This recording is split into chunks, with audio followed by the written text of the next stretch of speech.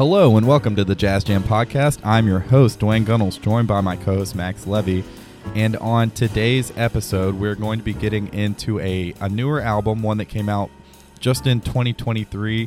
It's the sophomore debut of Artemis. It's entitled In Real Time, and it is a Blue Note recording. So super excited to get into this. Interesting note about Artemis is they are an all-female ensemble. So really cool band, lots of great players. Max, what are you thinking about this episode?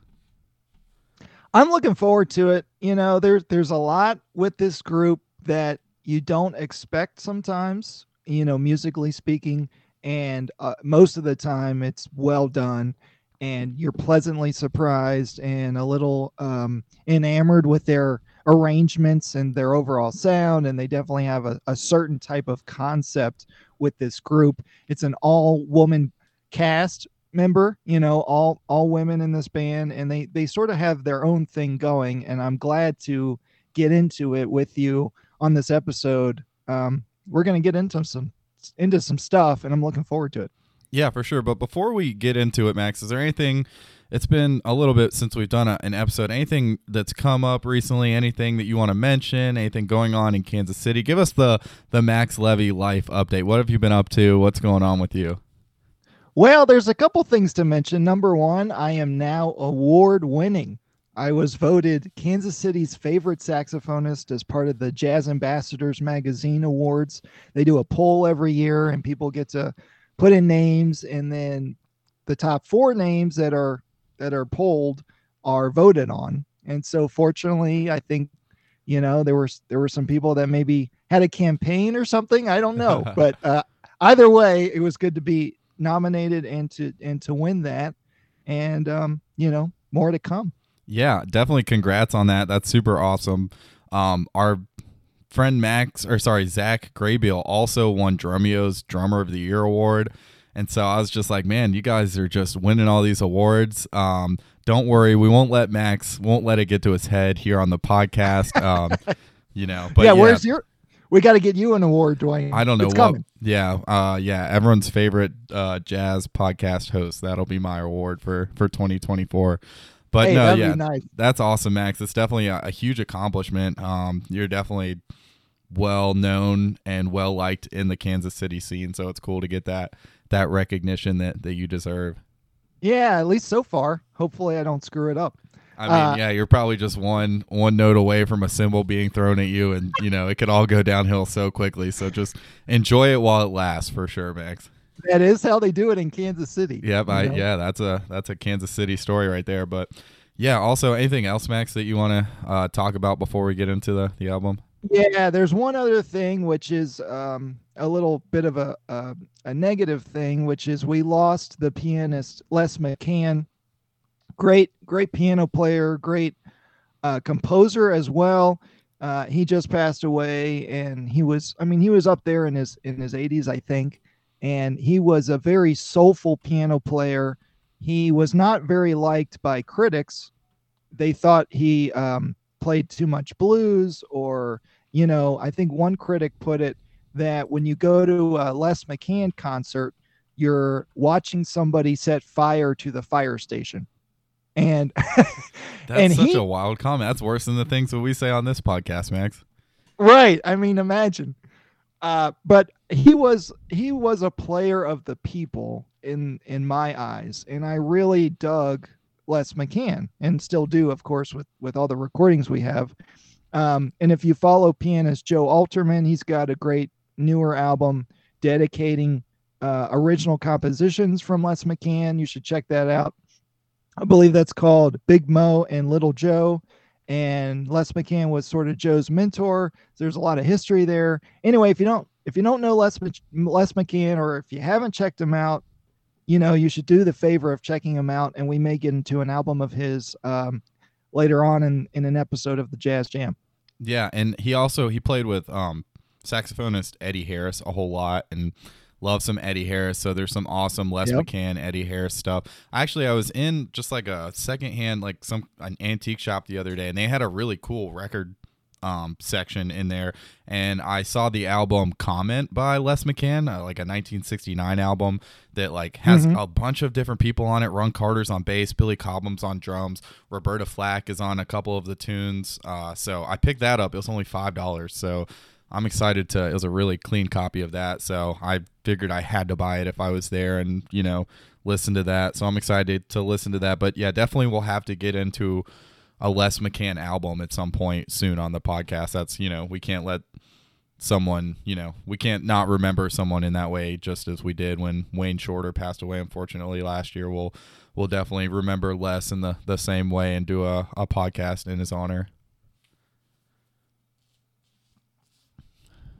But that's right. Yeah.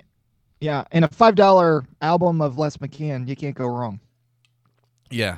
I mean, I'd be hard pressed not to pick up that. I also bought a Wes Montgomery album that same day. That was a really good price too. So when you're picking up Wes Montgomery and Les McCann in the same day, and not even at a record store, just some antique shop, that's a good find for sure. Absolutely. Well, cool, Max. You want to go ahead and let's go ahead. Actually, before we get into the album, I want to mention one thing really quickly. As our podcast grows, it's awesome to see more people listening.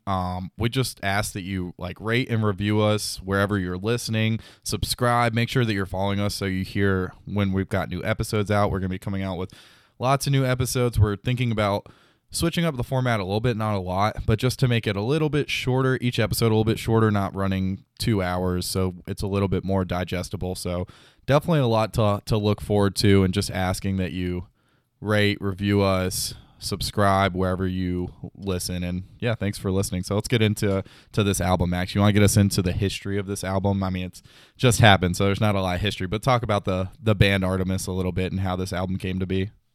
Yeah, this album was released on May 5th of 2023, so not too long ago.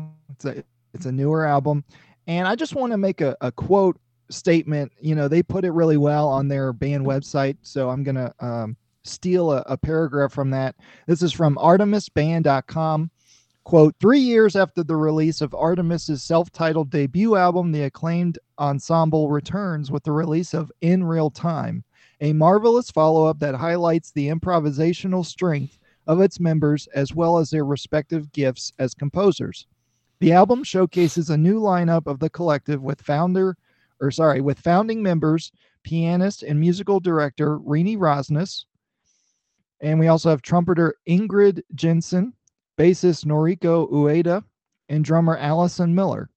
And they are joined by newcomers Nicole Glover on the tenor saxophone and Alexa Tarantino on alto saxophone, soprano saxophone, and flute.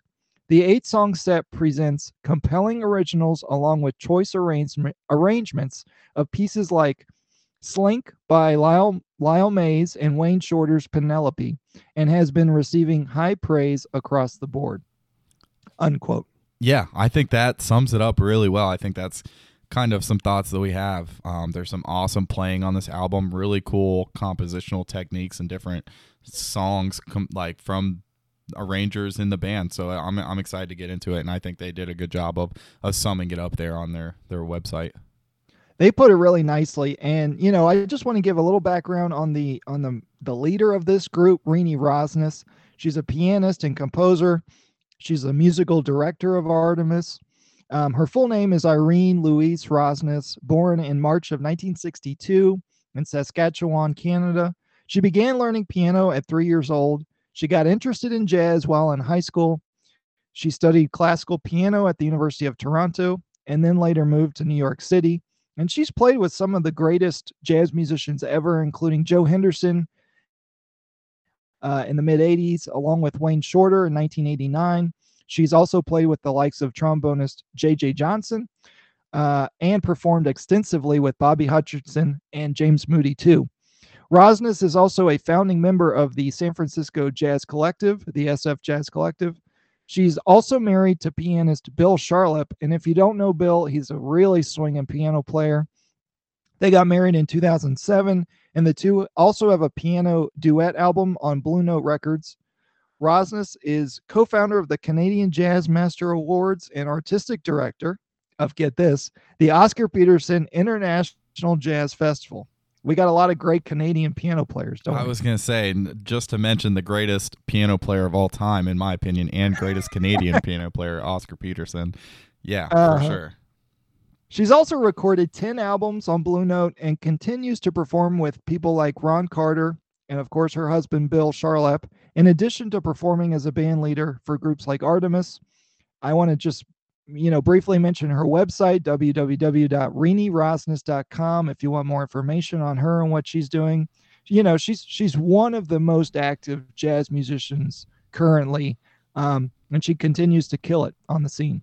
Yeah, she's a fantastic pianist. I think that knowing the studying of classical piano is definitely interesting. You'll hear it in we'll listen to some different tracks, and you'll definitely hear some of that classical training come out in some of her compositions and her playing a little bit of times, and we get that a lot in modern playing. You hear some stuff that's very, very classically influenced, and some playing that's maybe a little different than some playing of the past, which is really cool. So let's go ahead and get into the album. Let's get into the first song on the album, which is entitled Slink. And this song starts out with just the piano and the bass playing a melody before we get these really nice and intricate woven melodies from the horns in the rhythm section. And I think that's one thing that stands out to me, is just how well played a lot of these melodies are and how well composed they are. And we get that kind of just right off the bat. And like we were talking about with like kind of the classical feel, this is not your typical jazz head. It's more of a well composed melody, and I really like what they're doing here. We get an A section which features those woven melodies, and then the B section is where the rhythm section moves to more rhythmic hits during the horn melodies. And one thing that I really notice here is some really nice dynamics from Miller on the drums. She's going to continue to shine throughout this album, and I'm really liking her dynamics on the B section here. And then we start out with a piano solo that begins with some really nice intervallic floating over the top of the rhythm section before we get in some more hard-hitting bop and chromatic lines. Just really good development of the solo here from Rosnes. And then there's a really cool fast-played line by Rosnes where she uses both hands towards the end of the solo. And I want to listen to that specifically and see if we can envision the technique that she's using here. You're going to hear kind of interweaving both hands into the line here, and listen for the nice dynamic build towards the end of the solo. So let's take a quick listen to the end of Renee Rosnes' solo here on Slink.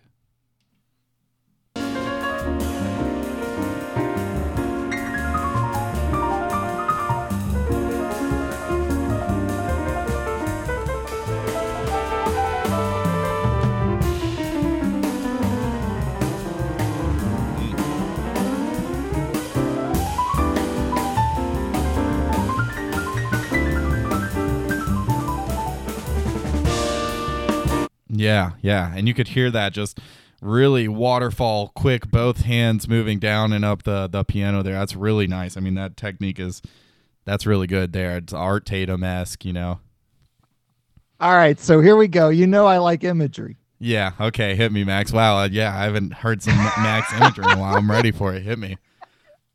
It's like a seizure, but they catch themselves as they're falling. So it's not like a full-on seizure, but it's like, the constant 16th notes, the constant division. It's sort of like you're falling down a flight of stairs, but you're doing it gracefully and with intention.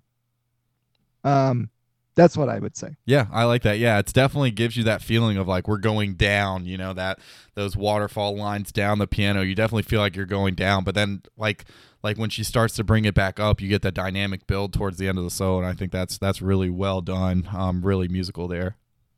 One other thing to mention about that, and this is a question, do you think in that moment you're hearing it more rhythmically or more melodically? That's a good question. Because there, well, go ahead. I think it's more of a rhythmic thing than a melodic thing for me. I could say that you could play something like that. You could do it in a million different ways, right? You could do it chromatically. You could do it down all kinds of different scales, and I think it has the same effect. I think it's more of a rhythmic thing, and it's more of a like movement thing. Like, where are we going? We're going down the keyboard, and that makes you feel a certain way. So I think there's a billion different ways that you could get that feeling across as far as the notes that you're playing, but I think the rhythm and kind of the dissension is what gives us that feeling there. 100%. It's rhythm. And I think that's what a lot of, let's say, developing jazz musicians or musicians in general don't grasp as well as they could, which is it's not always about the notes themselves. It's about how you put them together and how it portrays to the band and to the audience, and how it interacts with the rhythmic effect of everything that's going on, and how are you interplaying with the feel and the approach of what you're doing. I think rhythm is a little underestimated sometimes, and what she's doing there is she's pulling rhythm out from other rhythms that she's already doing, and it's getting that effect, where it's, like when I listen to that, I'm just constantly sort of moving my head back and forth because I dig what she's doing rhythmically, and that's how I'm feeling it in the moment, and that's I think that's what she purposefully wants to come across. Yeah, and I think that's a great point. I think with more, when you hear players like Renee Rosnes, who obviously is such a talented player, like newer players, you're thinking about the notes that you're playing, right? You're like, okay, like I need to go up this scale, down this scale. I need to get from this chord to this chord, and this is how I'm going to do it. But with players like this, they're not thinking about the notes necessarily. They're thinking about how the emotions that or what they're trying to convey. So I think here it's all about the feel, and I think Max says that really well. She's not thinking about the notes that she's playing, and that's not necessarily what's super important. It's the feeling, the rhythm there for sure. But then they use some rhythmic hits from the B section to transition into the trumpet solo. And I think that's really nice. I think bringing back the melody there is just a super nice touch. And then we get into that trumpet solo. The trumpet solo has a really nice range to it, and a really nice laid back tone, which matches the tune well. And I think that's one thing that Artemis does really well throughout this album, is just like everyone plays within the compositions really well and matches the feel of what the song is trying to portray. And then the trumpet solo as well gets into some harder hitting lines towards the back end of the solo, and I really like that. And then they go back into the melody on the way out, but they play it kind of more in a march style and in like an all snare drum pattern being played the first time through the B section. And then we get a much more laid back backbeat groove played the second time through. And it's just really awesome touch from Miller on the drums on this. So let's take a listen to that melody when they get back into the melody, because I think it's really interesting, the melody on the way out, how they play it, and the different feels that we get. So let's take a listen to that.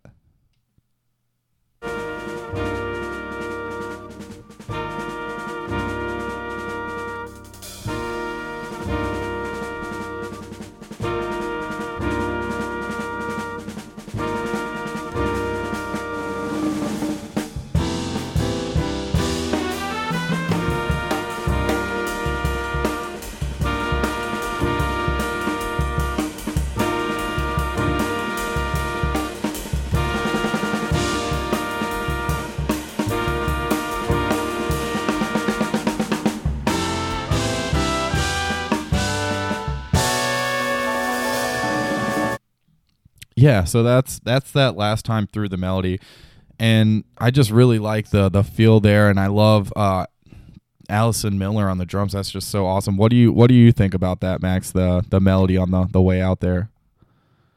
Again, it's more rhythm.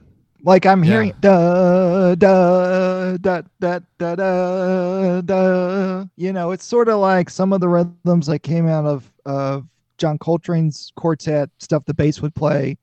The rhythm section would play behind him.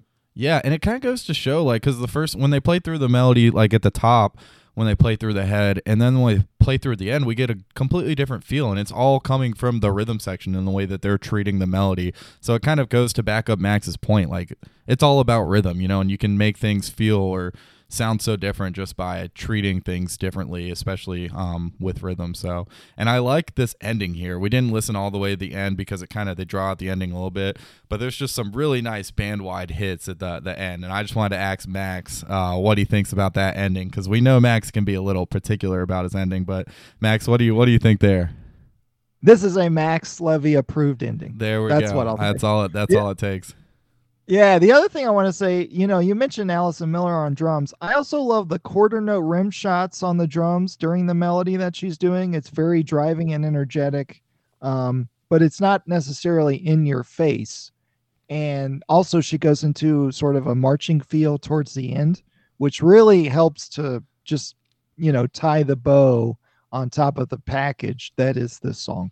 Yeah, I love that feel there.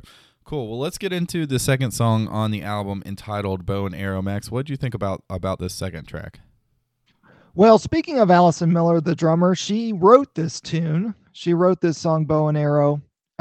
You can tell this comes from Allison also because the drums come alive on this one quite a bit, adding energy and nice dynamic movement. It begins with an almost McCoy Tyner or Coltrane vibe introduction. And then it goes into some nice syncopated horn lines, awesome cymbal playing from Allison on the drum set. It's an AABA form, a great change of feel on the bridge with a straighter snare drum pocket that comes across from Allison. And then we get into the trumpet solo that comes right after the melody. Lots of nice thematic movement and use of long notes, great jumps into high notes as well. Quite stylistic playing from Ingrid Jensen on the solo, and some nice flutters, vibrato, lip falls, and all these sort of what they would call in the jazz dictionary extended techniques. It's all those added things that we're doing to stylize how we're playing, and there's some nice stuff in that trumpet solo that comes from Ingrid. And then the saxophone enters with a lingering idea from the tail end of the trumpet solo and builds an idea from it with the use of repetition. And I want us to listen to that together.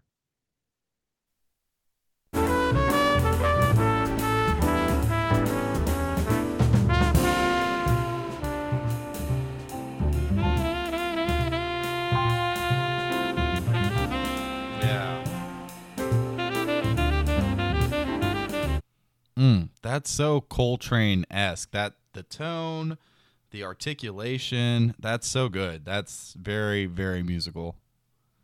And it's another moment where we're passing the baton from soloist to soloist without maybe a listener realizing how that happened. Right? It's a endless stream from one to the next. And then we also get some more great playing from the tenor solo. Cool squawks and screams from the tenor saxophone. Those are some more extended types of ideas, and we should check that out together here too.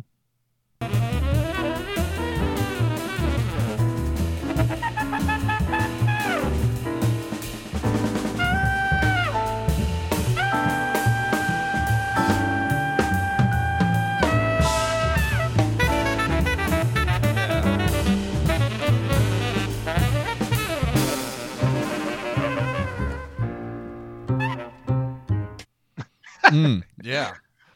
I love the ending of that solo. She goes into the screams and squawks, and then right after that, she does what we call triad pairs, where we play, sets of triads back to back. And there's a few that are commonly played.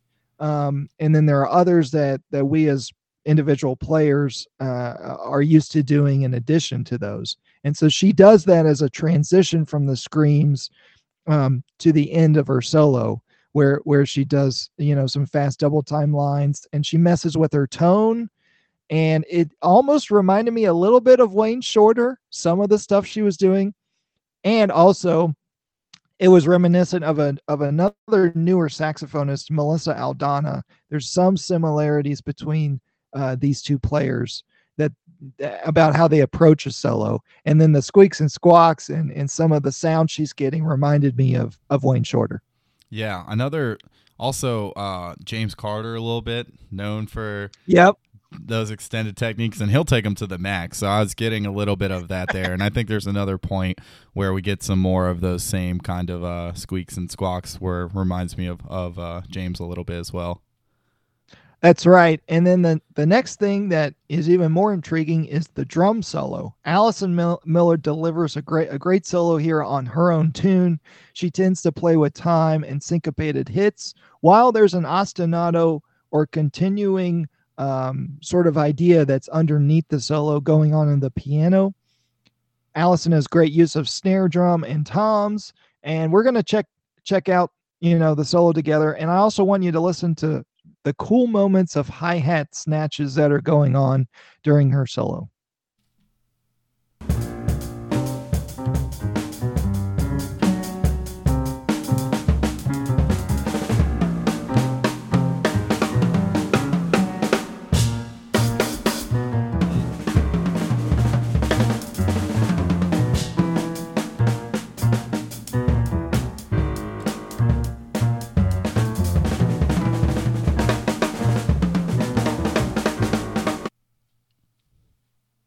So a question to you is, did you enjoy that with the ostinato, or would you have enjoyed that more or less without the ostinato going on in the piano?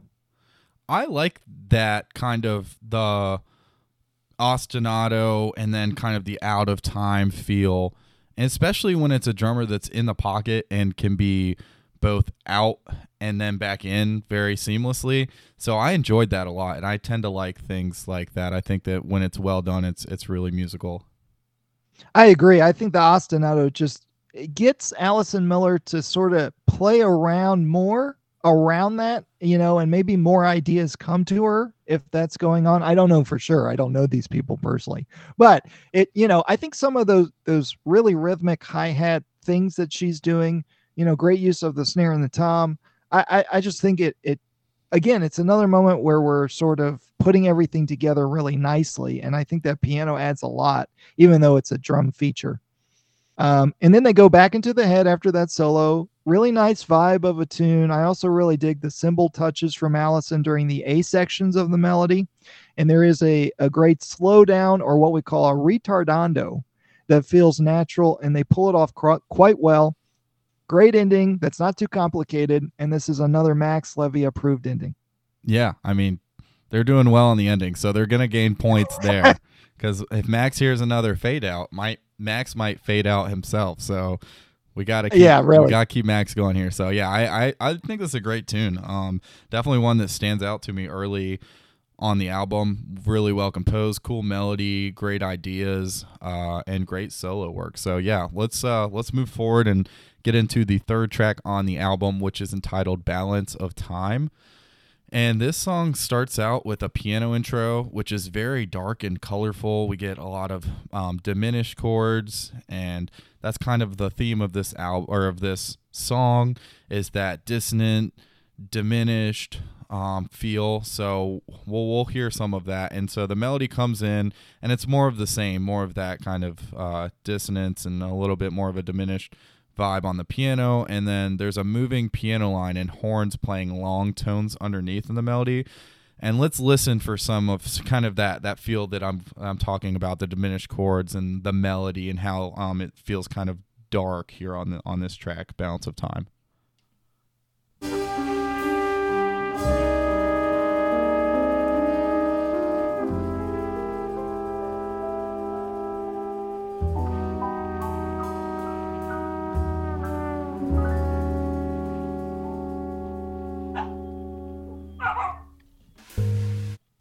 Yeah, Max, do you have what are your thoughts on this melody, the vibe that we're getting here early on in this tune? I don't know why, but it seems really Blue Note, if that makes any sense. Yeah. That's a compliment, I think. Because sometimes with Blue Note records of the 60s, they would try to arrange some stuff like that. And that's sort of a sound that you remember once you hear it a bunch and you're trying to emulate it. So there's the Blue Note influence I'm getting from a lot of the albums in the 60s that kind of had that as part of the album.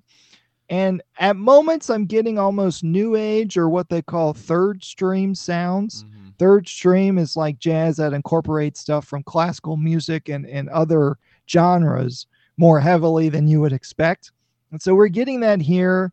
And then there's sort of that piano ostinato accompaniment part that'll come in, and that kind of reminds me of Philip Glass, if you're aware of Mm-hmm. him. So Yeah, and yeah, so there's a cool transition into a piano solo, and I think that it fits the theme well. It's dark and colorful, some sweeping movement on the piano as you might expect, and then there's a trumpet solo that's up next, and there's a nice round tone here without being too soft or reserved, so I do enjoy that. And it's not a terribly long solo, but the trumpet solo does add some nice texture.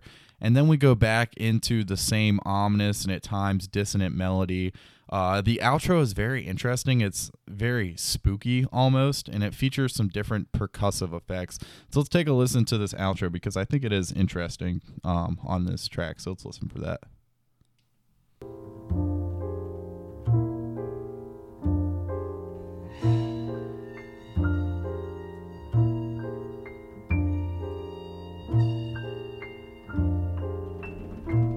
Max, what do you think that is there? Do you think that that's the tip of the drumstick on the cymbal to get that sound, that kind of screeching sound, or do you think that's something else? You heard what I'm talking about there? kinda, yeah, it's either that or maybe like if you pluck the string of a piano. Oh yeah, yeah, because that's what I've like heard drummers do that where they like scratch the stick on Yeah. the cymbal and it gets you that screeching sound. It's interesting. Right. It's percussive, whether, you know, because technically the piano's percussive, you know, so doing that would be, yeah, so that's it's interesting there. I want to stop it and see what you think. Let's keep listening. Yeah, if you're talking about that scratch, it's probably, yeah, sometimes you can take the edge of the brush stick, like not the side where the brushes are on, but the Yeah. other side. And there's like a metal ring, Yeah. and you can sort of scratch that metal ring against the cymbal, and you can get similar sounds. Almost nails on a chalkboard kind of sound. Yeah. Yeah, so I thought that was interesting, so I want to stop and ask you. Let's keep on listening.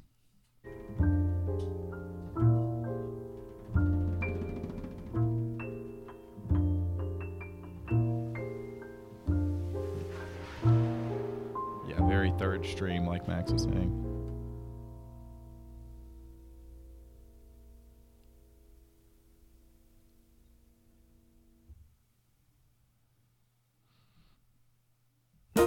Yeah, definitely an interesting end, and very much, yeah, it sounds, I don't know, not very much like jazz, but has, you know, it's still jazz, but it does have that kind of new age or third stream kind of sound to it. It is still jazz because it's become harder and harder to qualify the confines of what we traditionally know as jazz. And so when we incorporate all these other elements, there's really like nothing else to call it other than what is, you know, the word jazz. Yeah, excuse me. And some players, a lot of players don't even like the word jazz, and they want to use other definitions and other words to describe the music that they're playing. But if we're talking about the marketplace of music and, you know, what is the genre and how do you sell it to people, you know, there's really no other word than jazz. But yeah, I would put this in the third stream category, where you're incorporating so much of other types of music that the essential elements of jazz, like heavy swing, common song forms and stuff like that, really catchy melodies, all of that is sort of second tier to the other elements that they're bringing in. So it makes for a whole different composition, or at least a whole different type of composition. And this seems to be sort of a trend. I'm not sure what I think. At times it seems relaxing and interesting to listen to, but at other times it seems a little boring and really classically driven or oriented. And sometimes that can be annoying just to me personally. Yeah, there's like two sides to it, because I love a lot of, you know, and you can call it fusion, or the way that jazz is just so encompassing of so many different kinds of music now, and so many different influences on jazz now. Like, I love bands like Butcher Brown that'll bring some more hip hop and R&B kind of feels into jazz. But there are times where this so-called third stream or like more classically influenced jazz, sometimes it doesn't do it as much for me. Sometimes it's super interesting because I, love classical music. I love things that are, like really well arranged and composed and have that kind of cinematic element to them. But yeah, there are times where it's not as appealing to me as other times. So I think it's just you got to take each song and each composition and each instance for what it is. So yeah, we're definitely getting that kind of vibe here. They're bringing in other elements of music that aren't traditionally in jazz. And I would say it's definitely not one of my favorites on the album. So without further ado, let's go to a song that is one of my favorites on the album. That's the fourth tune called Lights Away from Home. It's got a great, nice swinging feel. And I just want it to be a lesson out there for folks that a modern album can have a swing tune, and it can be done as seen here from the group Artemis. It's very possible. So don't forget about the swing. And this one is written by the bassist Noriko Ueda. I may be pronouncing that wrong, but that's more or less what it is. Yeah. Yeah, and it's a great tune. I, a lot of people don't give bass players enough credit because a lot of times they're not in your face, they're not the feature, they're not playing the melody, but they are essential to the overall sound and feel of what the group is bringing. And a lot of times they're great composers. The bassist Sam Jones has a couple of great jazz standards. So that's just one example. So this is a tune from the bass player. It's a 12-bar intro at the top, and then we get an AABA 32-bar tune, which is a pretty common jazz song form. There's a quarter note feel on the B section on the bridge. That's a nice change of pace. And then the piano solo comes first, straight ahead walking and feel from the bass and rhythm section. That's nice, and that's a relief because of the last song was a lot of the opposite. Yep. So here, and that's the other lesson about curation of an album. Like, how do you order the songs, one after the other in a way that's interesting? And this does that because it's more in the pocket and straight ahead, a lot more than the previous tune. Yeah, and I think that's one of my biggest issues with Balance of Time. It just feels like it's just jammed in between two tracks, and it doesn't feel like it's in place there. I don't hate the song, but it's just like it feels so weirdly placed in the album. It feels like it's just jammed in between two really awesome hard-hitting tunes. So, yeah, that's weird to me. It's like, where do you put it? Yeah. And you could. There's a lot of debate. Do you put it more in the beginning of the album because then you get through it faster, or do you put it towards the end because it's a little more interesting or different than the others, and you get the listener's attention back? There's a lot of ways you could go about it. Yeah, and they definitely, they take you through a couple 180s. They're like, we're going this way, we're right, going back this way, but then we're going back to this. So yeah, it's interesting, but I think that's, for me, I don't know if I fully understand it, but let's keep talking about Lights Away from Home. Yeah, and that's what makes this song such a relief and more fun, I think. There's great lines and feel from Rini Rosnes' solo. I want us to listen to just a snippet of it. Listen for the use of her left hand in particular. It's not too much, but it becomes useful towards the end of her solo. And she also has a great line where I think she's accenting a note with the left hand as she goes up the piano with the right hand. Like the left hand is over the right hand, sort of ahead of it. Maybe she's changing her hand position or something. But it's a really interesting and cool technique of what she's doing.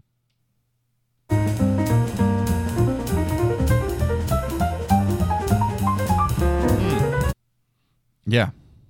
Right? Yeah, that was super cool. Yeah, she's almost... like I can picture her sort of moving her... Yeah, she might be kind of like weaving in like both hands kind of together to play that line. It's a really cool technique there. Right.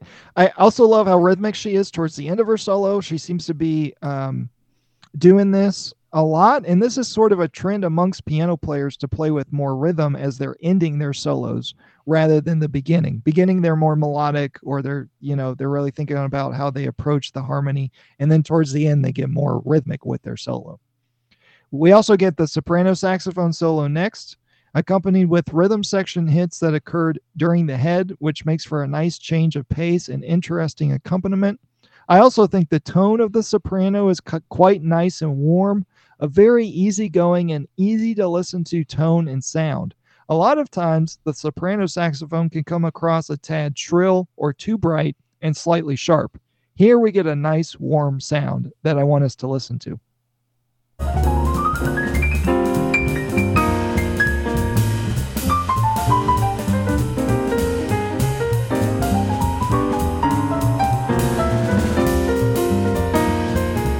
I think Max put in the wrong. Oh no! Did I goof?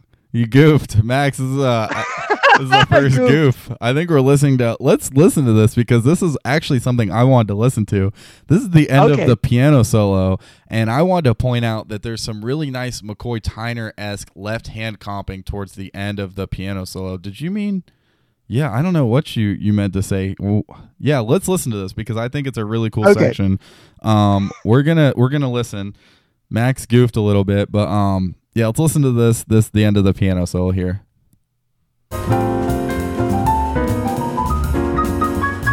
And listen for that left hand.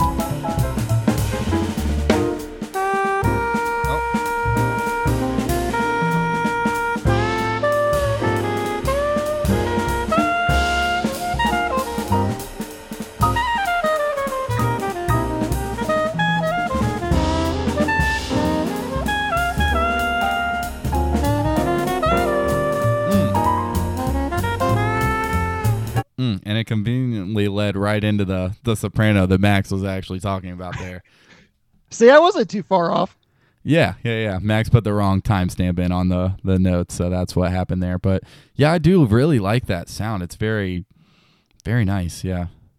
It's a great soprano sound. A lot of times you can get really bright or sharp on the soprano, and Coltrane has his particular soprano sound. James Carter kind of has his particular soprano sound. Wayne Shorter has his own soprano sound.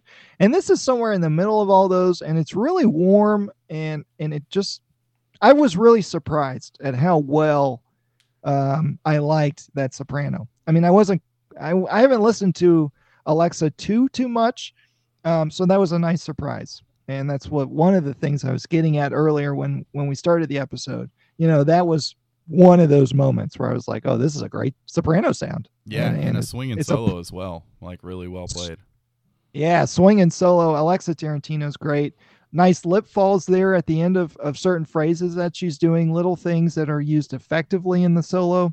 She also tends to play a bit with rhythm and has a lot of use of space in her solo, which she takes advantage of here.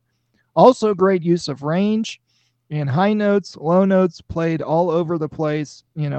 Awesome job on the soprano solo.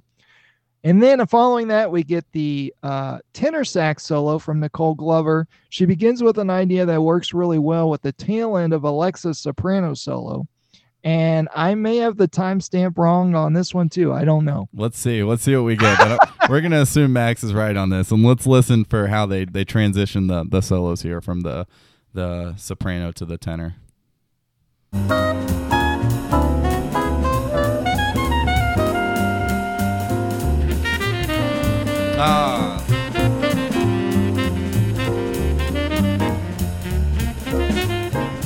That's so cool. It's almost like she finished her thought. It's like it's the same person. Yeah, that was so cool. Can we listen to that again? Absolutely. Listen to that and listen. It's almost like Alexa stopped playing, but then Nicole was like, "Hold on, I'm gonna finish that thought. Like you weren't done with what you were saying." Let's listen to that again. That was really cool.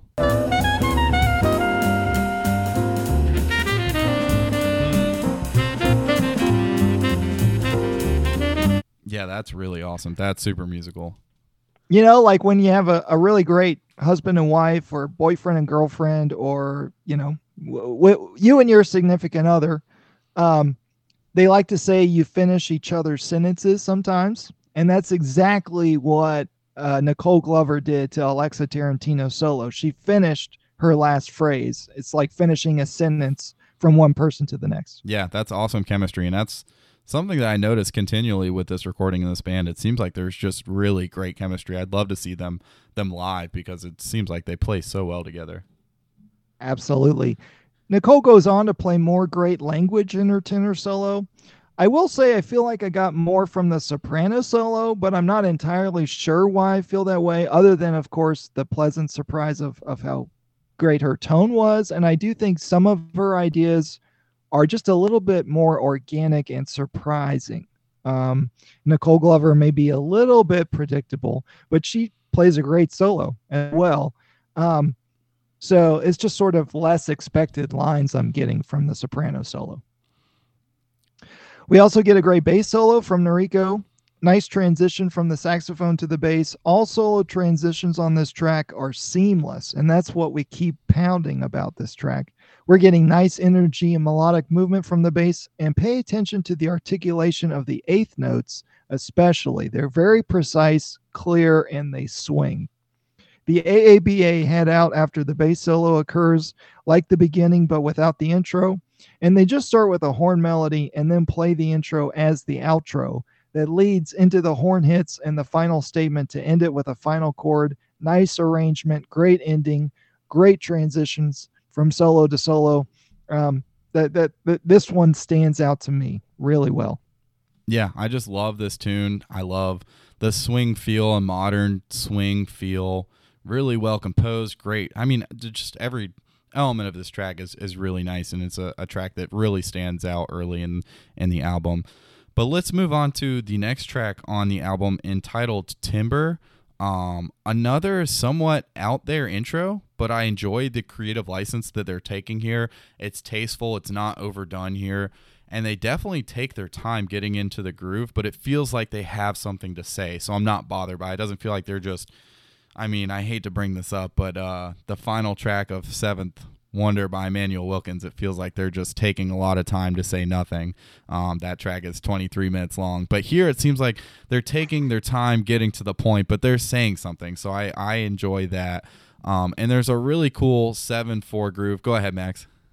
I was just going to say the beginning reminds me of sort of a Kandinsky or a Jackson Pollock painting, and it's just sort of jumbled together, but it makes sense compositionally when in context of what's coming next. And you're right, it says a lot more than what you would initially think when you're first listening to it. Yeah, and I think that it's nice.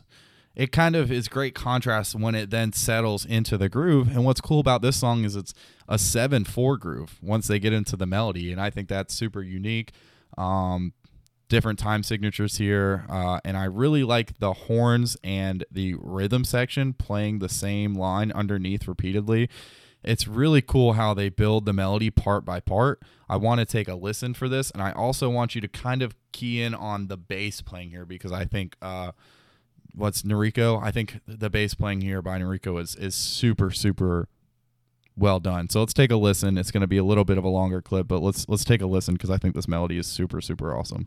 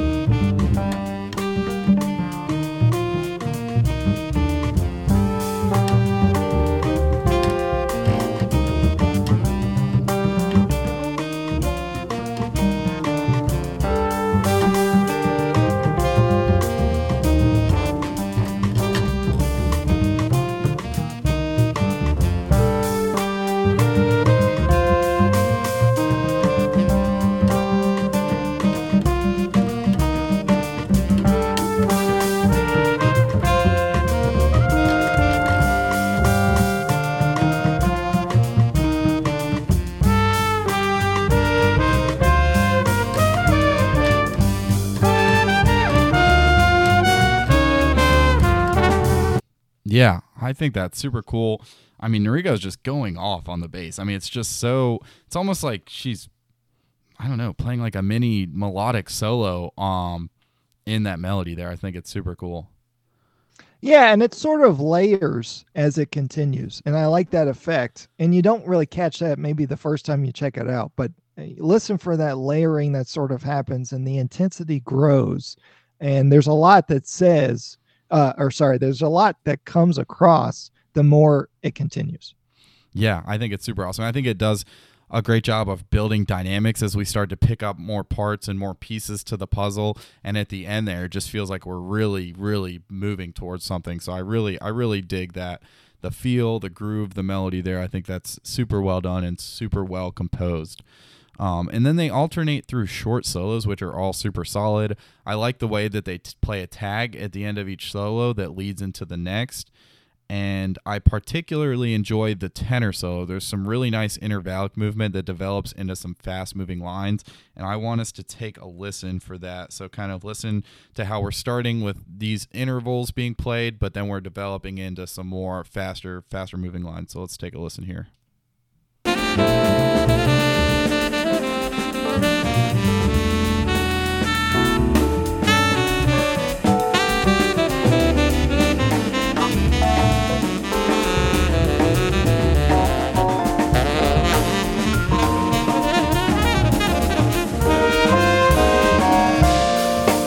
Yeah, and there's that little tag at the end.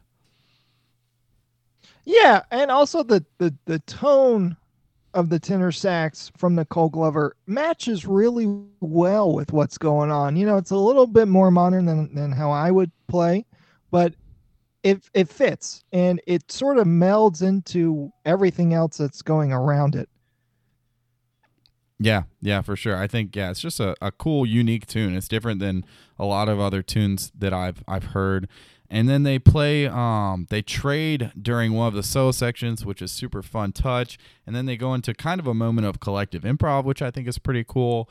And then the last time through, the melody really features the drums, which drive to the end of the tune, where the groove kind of devolves and the horns are just left blowing air through their horns. It's a very cool and unique song, and I like getting a tune in 7. So definitely way different, cool tune here on this album. Absolutely. And to contrast it with a song like Balance of Time, I think this one, a lot like the previous tune, really hits it out of the park, and it does some really nice things that, again, you wouldn't necessarily expect. And it's well done. After that, we get the next track on the album called Whirlwind. This is written by Alexa Tarantino. It begins with a loose feel and a lack of defined tempo or beat. We've been getting this more in some modern jazz lately. It's sort of like free jazz, but not free jazz. We are playing together, but it's a very, very loose feel. And we're sort of listening to each other before we go into a well-defined tempo or time feel that would be established by the drums and bass.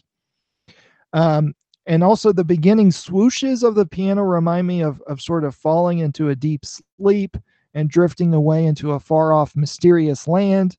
There's that imagery again.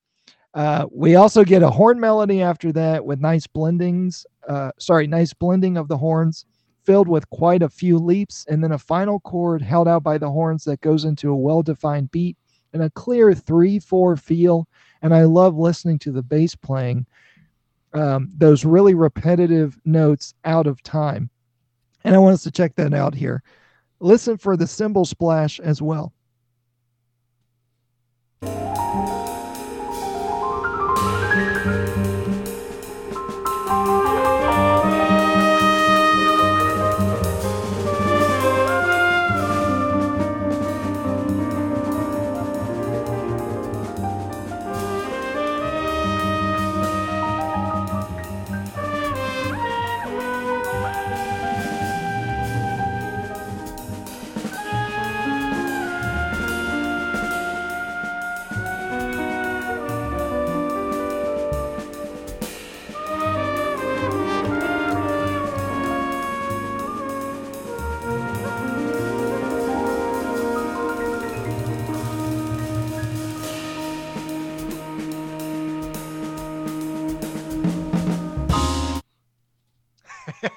And that splash is right when they go into time.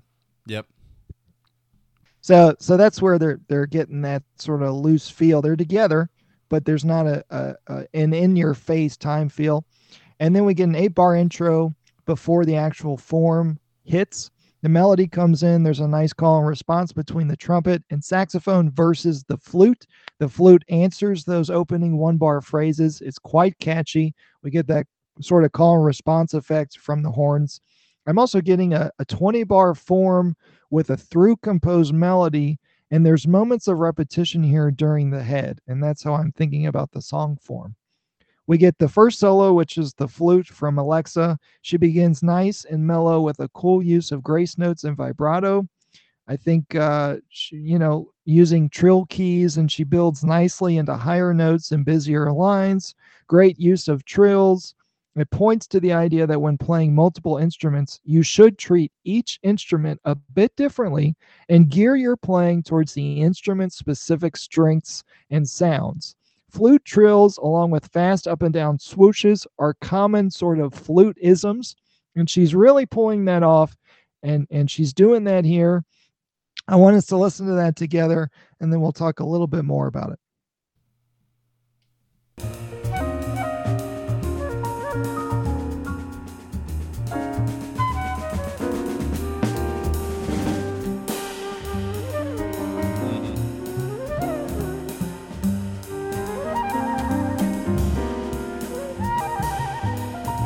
Oh yeah, I definitely.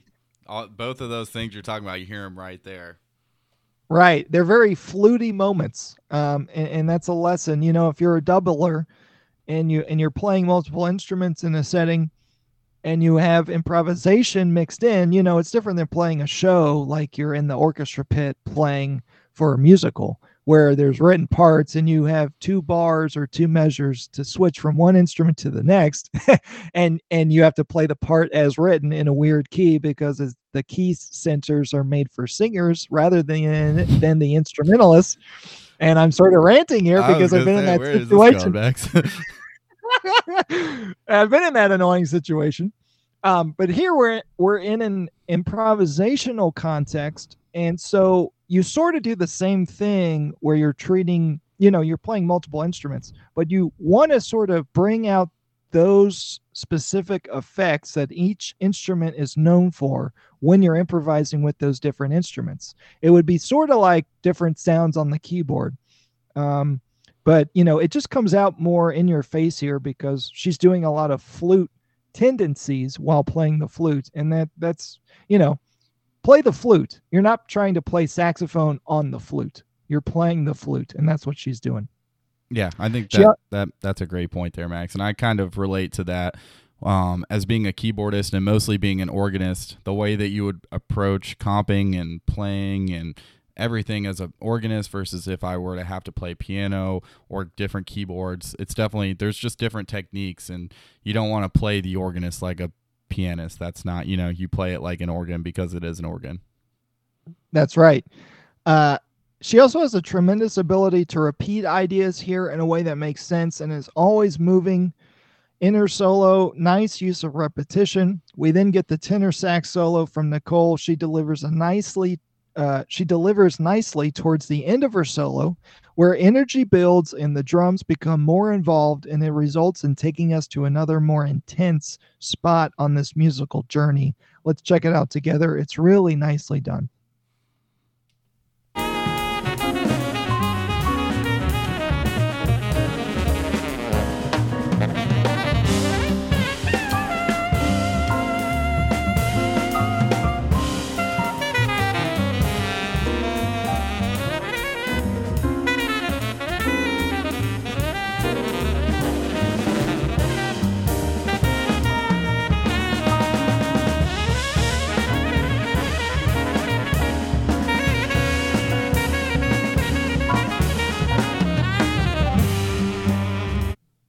Really nice feel there.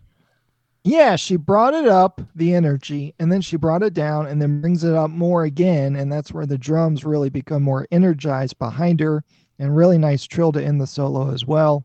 A lot of movement, a lot of dynamic movement in particular, and that comes across really nicely. We then get a key solo next. Again, there's nice use of left hand and great phrasing that Rini Rosnes is doing. Nice rolling line at 446 to 454. The backgrounds enter as well from the horns, reminiscent of the opening idea before the defined time and melody had entered. Then the bass solo with great feel and lines, cool stabbing accompaniment at times from the piano as well. The bass sound is clear and very acoustic and natural too, which you don't always get. Sometimes the tone of the bass doesn't come across as well or as natural as a player would like. And here I think it does. And so that's a testament to the audio engineering people and the bass player and all the things that go into the recording of an album like this. Then we get the melody back in. It seems like only 16 bars or so, and then a slowdown to the final chord with a snippet of time playing going on before the final sound. Let's check it out. It's a really neat ending. They're knocking it out of the park with these endings.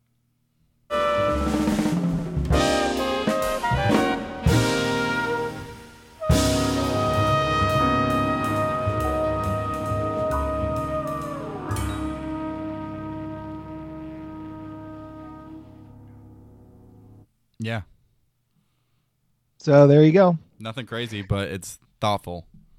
Right. And then we get the 7th track on the album, Empress Afternoon. Dwayne, what do you think about this one? Yeah, and this song is a really cool track. It comes in pressing with the entire band playing the melody collectively, and it has a really, really nice groove from Allison Miller on the drums. And there's a cool cool mini piano solo kind of built into the melody. And then I love the drum feature before the whole band plays the melody together, including the drums. Now, let's take a listen to that. This is the melody on Empress Afternoon, or a part of it.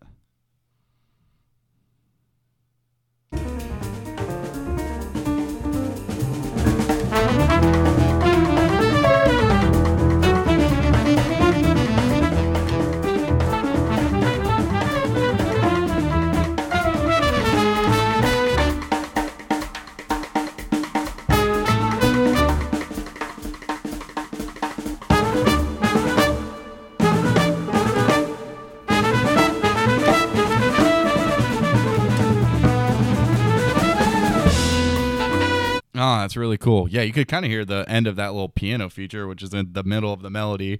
And then you hear kind of that drum feature, and then they're all playing the melody together, including Allison Miller on the drums at the end there. They're all playing the rhythm exactly together there into the solo there, which is super cool.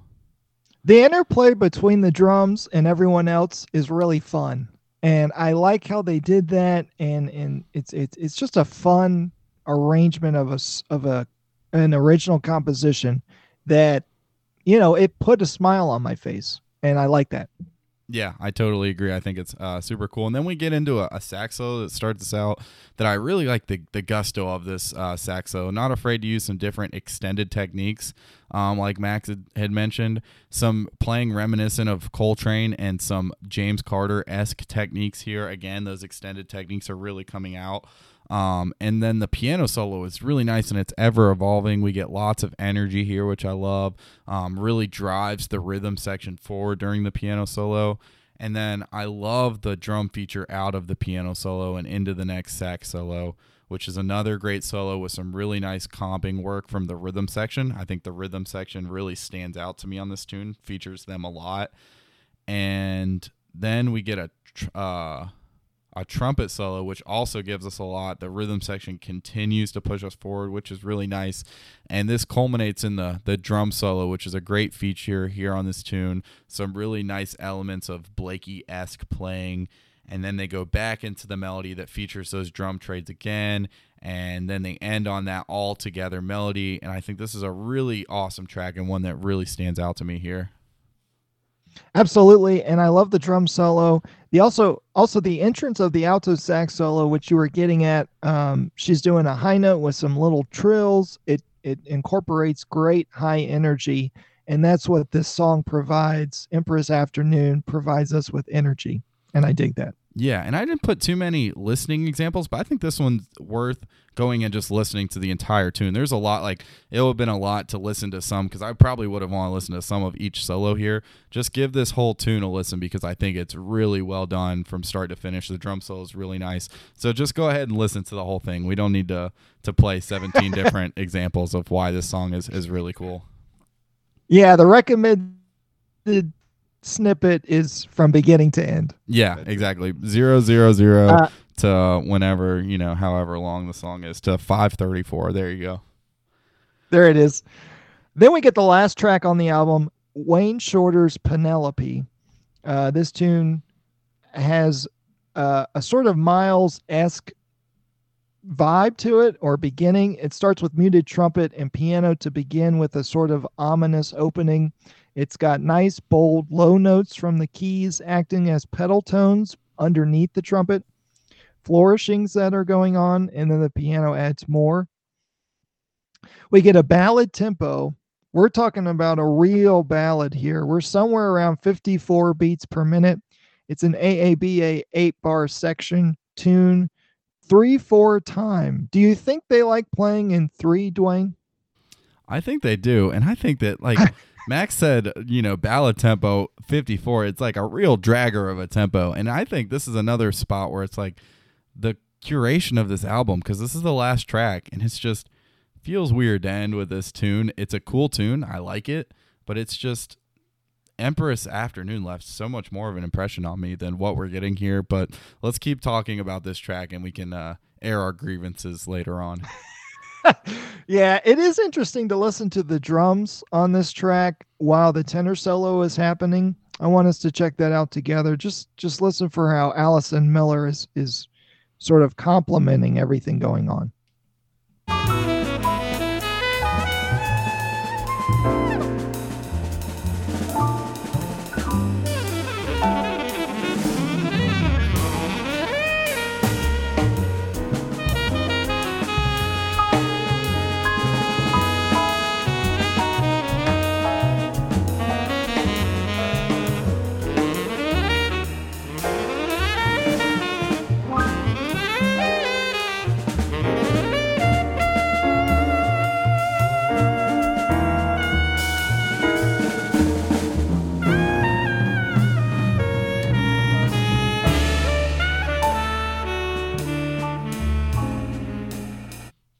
She really is adding a lot behind what's going on in the solo there. Right? They're really interplaying with one another, and that's a really neat aspect to this track, Penelope. Great free sort of feel on the solo, but it's still, in time. Only the tenor sax gets a real solo here. I'm guessing that's because it's a Wayne Shorter tune, and Wayne played tenor sax as well as soprano. But here, we're sort of dedicating this to Wayne Shorter and his overall effect on the music. The trumpet and the melody comes back in on the bridge. Then they play a last A section to a mellow ending with lingering sounds from the horns and piano. I also dig the cymbal playing of drummer Allison Miller on that ending. She really just seems to add a ton to this track and a lot of the other songs on this album. She's really fun to listen to, and that's why some of these songs like this one speak a little bit more, because of everything Allison Miller is giving to the music. Behind soloists, in addition to what she does during melodies and solo transitions and her own solos, I think Allison Miller is a real bright spot on this album. I totally agree with that, and I'd say the entire rhythm section is really interesting to listen to, and we'll get into our overall thoughts a little bit more here in a minute, but I think that, yeah, even spots where the album doesn't do as much for me as other spots, there's still some really bright moments and things to listen to from each one of the members of the rhythm section, especially Allison Miller. Absolutely. And I want to reiterate your earlier point, which is to say, I don't think this should be the last track to the album. I think Empress Afternoon would be a great ending track. I don't know why this one is at the end, other than maybe it's because, we recently lost Wayne Shorter, especially at the time of the release. So it's sort of a dedication to him, maybe, and that's how we should end the album, as an ode or an homage to the passing of one of the great jazz composers and saxophonists and just great, jazz people. So maybe that's they're thinking on that, but I would have put this somewhere else on the album. Maybe middle or maybe the third track or something like that, and just recurate some of the order of the tracks on the album. Yeah, no, I completely agree with that, Max. And that's, I don't, yeah, I like a lot of the tracks, but it seems like, yeah, there's some interesting choices. And, who's to question Blue Note and Artemis? But to me, I feel like I would be more interested if it were maybe flowed in a different order. But let's get into our top threes and our not so hot tracks for this album. Max, let's let you go ahead and go first on your top three. Well, as listeners can maybe tell, we definitely have some tracks on here that we like more than others. So it was between, an obvious 3 or 4 that I liked. And so I had to put those in order according to certain things I personally dig or appreciated. So my number 1 is Lights Away from Home. I really think that hit home, no pun intended. Some great ideas, great solos. Number 2 is Empress Afternoon, high energy. I love the arrangements, great stuff. And then number 3 is the track Bow and Arrow. So those are my top 3. And then I do have a not so hot, which is, of course, Balance of Time. It was the third stream tune that really sort of bored me after a minute and a half. Yeah, I definitely can understand that. My top 3 is similar. I think all the same tracks, just in a different order. My number 1 track is Bow and Arrow. I just love kind of this Coltrane quartet feeling, the kind of modal composition. I think it's a super intriguing tune. The solos are great. There's just nothing bad to say about that tune. It's really awesome. It's really interesting. My second track on my top 3 is Lights Away from Home, a really refreshing swing tune, modern swing tune. Great solos again, really awesome. And then my third track is Empress Afternoon. We just kind of talked about it. Really awesome rhythm section stuff and really cool compositional techniques on Empress Afternoon. And then mine not so hot. I could have said Balance of Time. I had a couple in mind. And we'll talk about that in our overall thoughts. I had a couple things in mind, but I went with Whirlwind because it's one of the spots in the album. It's not a bad tune, but it's just one of the spots when listening to the entire album that I found myself not being as intrigued, maybe checking out a little bit. Maybe it's where it is in the album, but then we get brought back with some awesome tunes after that. But Whirlwind is just one that just didn't seem to intrigue me like some of the other tunes on the album, and that could probably be said for a couple of tunes on the album. So that was my personal not so hot. Yeah, one of the reasons why you may have said that is because we keep seeing this trend over and over again where we are sort of doing free jazz almost, or like free jazz light, and we're messing with looseness of time. But here I appreciate Whirlwind because they do sort of eventually, after a minute or so, go into a well-defined feel and time and groove. And so this sort of mashes those two ideas together, I think, better than other examples of what this tune is going for. So I really do see what you're saying with Whirlwind, but I think it's much better than Balance of Time. I mean, I really just did not get much out of that track, Balance of Time. And interestingly, they've been playing Whirlwind along with Empress Afternoon on the Real Jazz Sirius XM channel quite a bit lately. So somebody must like Whirlwind or something. I don't know. Yeah, and it's not to say that it's a bad, and I don't think our not so hot necessarily have to be tunes that are not good.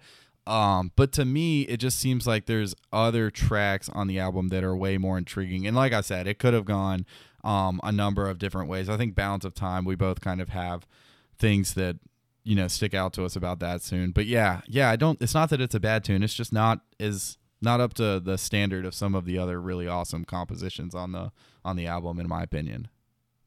Yeah, and it's a little bit in the sense that it's more of the same, not from this particular group, just from some modern jazz trends that I'm seeing, and so it doesn't hit as hard as maybe they originally intended. I think that might be that's a great point there. I think that might be what it is. It's not that it's not different from the rest of the album, but it just feels kind of a lot like what we get a lot of in the modern jazz landscape. And I think maybe that's where I'm getting a little, like, it doesn't intrigue me as much as some of the other things, which feel a little bit more fresh and intriguing. But let's go ahead and get into our overall thoughts and our ratings for this album. I'll go ahead and go first on this, and then we'll let Max go second. My overall synopsis of the album, my thoughts, is that Artemis's sophomore album, In Real Time, is a modern recording that does well in blending many great aspects of jazz from the past to the present. There are some standout moments on the album and some fantastic musicianship from the different members of the band.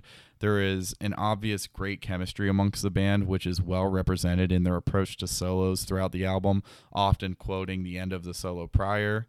And each player's approach to solos does a great job of fitting into the mold of the composition that has given, and I applaud Artemis for that. Songs such as Bow and Arrow, Lights Away from Home, and Empress Afternoon really stand out in the modern jazz landscape, giving us great elements of the jazz language and paying homage to the past. Bow and Arrow is a daring modal composition that elicits feelings of great post-bop compositions akin to those of Coltrane, and Empress Afternoon features some of the best solo work on the album and is a joy to listen to from start to finish. The rhythm section of Artemis continually stands out to me on this recording. They are thoughtful, great listeners, and super well connected throughout the album.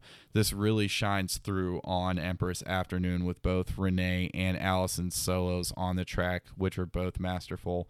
The horn section also does a great job throughout the album with both interesting and thought-provoking solos, as well as their playing of the melodies on this album. This is evident from the get-go with their playing of the rounded melodies in Slink, and continues through to tracks like the melody on Timber, which is so unique and stands out to me as much as any on the album. There are certain points on the album that seem to lose one's attention a little bit and do not do as much as other parts of the album to keep the listener engaged.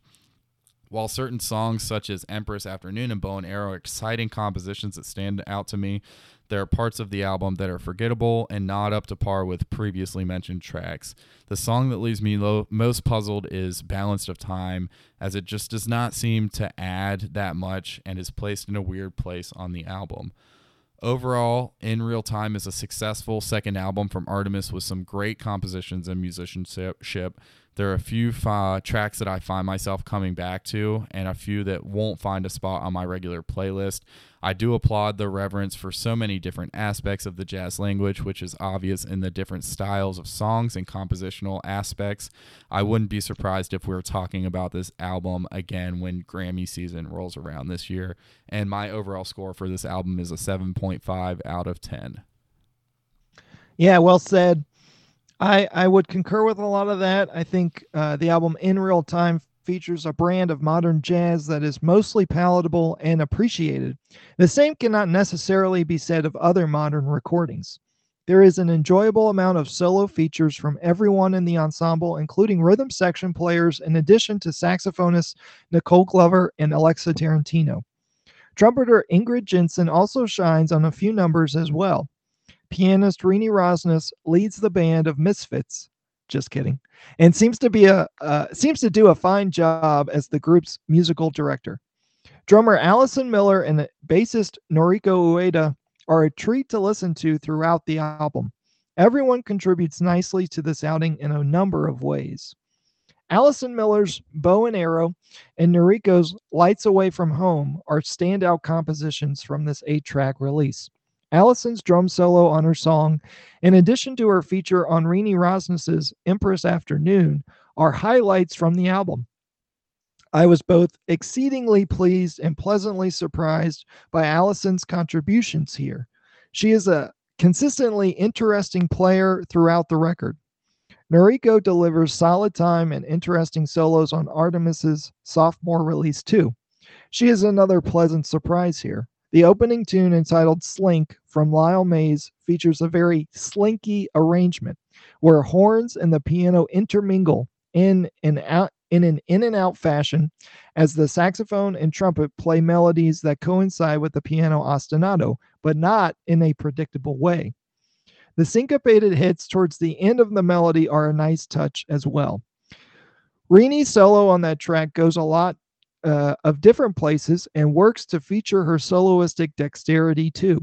Trumpeter Ingrid Jensen has an extended feature on Wayne Shorter's Penelope that is unique as it is played as a rubato introduction along with Rini Rosnes's piano playing. Her muted trumpet sound has a hint of Miles Davis, which effectively alludes to their tribute of the great Wayne Shorter and perhaps his time with Miles. Tenor saxophonist Nicole Glover has quite a few solos on the album, with her best feature being her solo on Whirlwind. It builds nicely and takes the song to an intense climax. Nicole's playing reminds me a bit of Melissa Aldana. They have a similar tone and seemingly similar melodic tendencies. Multi-instrumentalist Alexa Tarantino contributes nicely as well on both alto sax and flute in many instances. Speaking of Alexa, the start of her tune Whirlwind follows the seeming trend of playing a melody of introductory idea without defined time. In general, this is occurring in a number of new jazz compositions, and it's starting to get predictable and a little bit unimaginative. I'm glad they don't play the whole tune that way, and they actually move into a nice feel in 3. Like the beginning of Whirlwind, Balance of Time and Timber are two compositions here that are not easily digestible. The instrumental layering of Timber, in addition to its opening, is interesting, yet it makes for maybe one too many dramatic song introductions. Rini's Balance of Time seems to give off a Philip Glass classical minimalism vibe, and it grows increasingly annoying as the track progresses. I'm once again at a loss as to why elements of modern jazz composition go in this direction. Classical music has always had an influence on many jazz performers, yet it typically has made an indirectly subtle influence. Here, it smacks you across the face so hard you need ibuprofen. I also despise the song's creepy ending. It's incomplete and leaves much more to be desired. Despite a couple of these overly salted compositions, Artemis has provided an interestingly impactful second album. The ensemble clearly has a great musical chemistry, and the fact that each member of this all-woman powerhouse group are featured extensively is a testament to the leadership of Rini Rosnes and the camaraderie and respect each member must have for one another. I am looking forward to hearing more from Artemis, and most of this album is worth a deep dive. Just watch out for those moments that may leave a bad taste in your mouth. Overall score is 7.2 out of 10. Yeah, and you make some great points there. And Max, that brings our overall Jazz Jam score for this album at a 7.4 out of 10. Definitely worth a listen, and there's some really awesome stuff. You definitely would be missing out on some really cool things if you didn't listen to this album. So definitely give it a listen, hear what we have to say about it, and maybe form your own opinion. And that's not to say that you might enjoy some of the stuff that's going on. It's not to say that everything we're saying is right. All of this is just our opinion, and we have a certain way of thinking about music, and we're definitely maybe more focused on swing and groove and certain elements of jazz. So we understand if you like it, and we might not, but that's what we're here for, to tell you what we like and what we think about certain things. So, and just as a reminder, we are coming from a background of both performing jazz music and listening to a lot of it, and really getting in the weeds about the jazz tradition. And so I think that's another element to where we're coming from. There's always more to learn, and I'm certainly just sort of in the beginnings of my development. I'm professionally playing, but there's a lot more I want to do. There's more directions I want to go. And so I'm always listening and learning, as I'm sure many listeners, many members of our audience are doing that too. But there's validity in what we're talking about, and there's reasons behind it. And, we're going to try and do more analysis and in-depth sort of critiques of all different varieties of the music we call jazz. And so I'm looking forward to that. And our next album we're going to do is going to be a classic jazz album that's going to get both Dwayne and I really excited. So you don't want to miss that. that episode of the Jazz Jam podcast. We're going to get into two players that are deeply influential to me and Dwayne.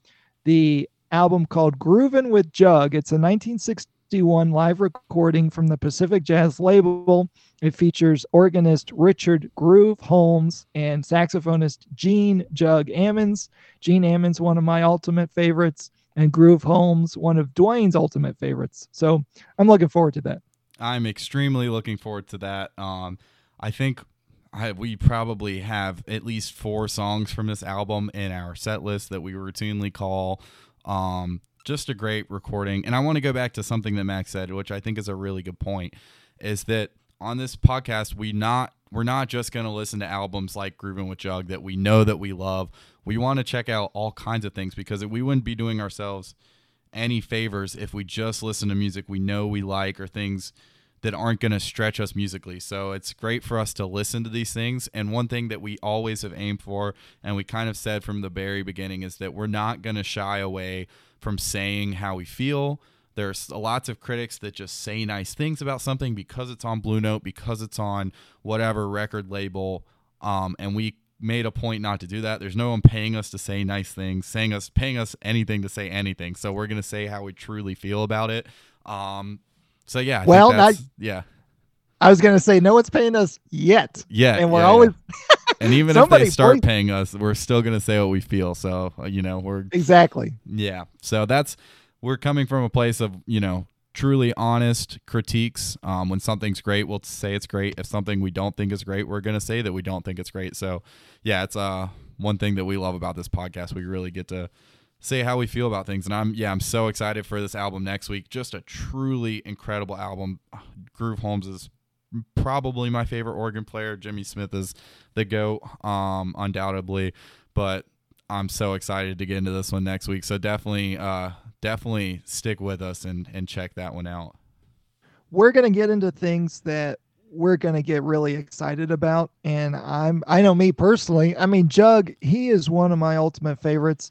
He's nicknamed Jug because of his big head he had. And there's some stories behind that. One of the ultimate Chicago saxophonists. So there's a lot to get into, and there's a lot more to come. So please continue to listen to us, rate, subscribe, follow, do all those things. Yeah, and definitely check out our website as well. It's linked in the show notes.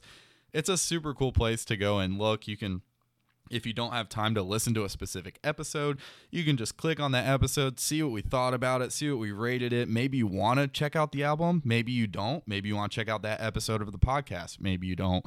But it's just a really good place where you can go and just see kind of everything we've done, get an idea of what's going on. We have a really cool power rankings list that has every episode we've ever done, and we've got our ratings for each album and kind of a list from, the top to the bottom of what we've rated things. So just a really cool tool for you to use when you're thinking about new albums and looking into things that we've talked about on the podcast. So definitely go check that out. And yeah, just looking forward to next week and looking forward to this entire year. We've got so many more episodes coming out. If you have any albums that you're really digging that you want to suggest to us, our email is in the description. You can reach out to us on Instagram, the Jazz Jam Podcast on Instagram. On our website, you can submit it there. There's so many ways to reach out to us. So if you have a suggestion, any ideas, any comments, please reach out to us. We love hearing that stuff, and definitely looking forward to the episodes upcoming. And want to thank everyone for listening. This has been an episode of the Jazz Jam Podcast. I'm your co-host, Dwayne Gunnels, joined by my co-host, Max Levy, the award-winning Max Levy. This has been an episode of the Jazz Jam Podcast. Thanks for listening, y'all.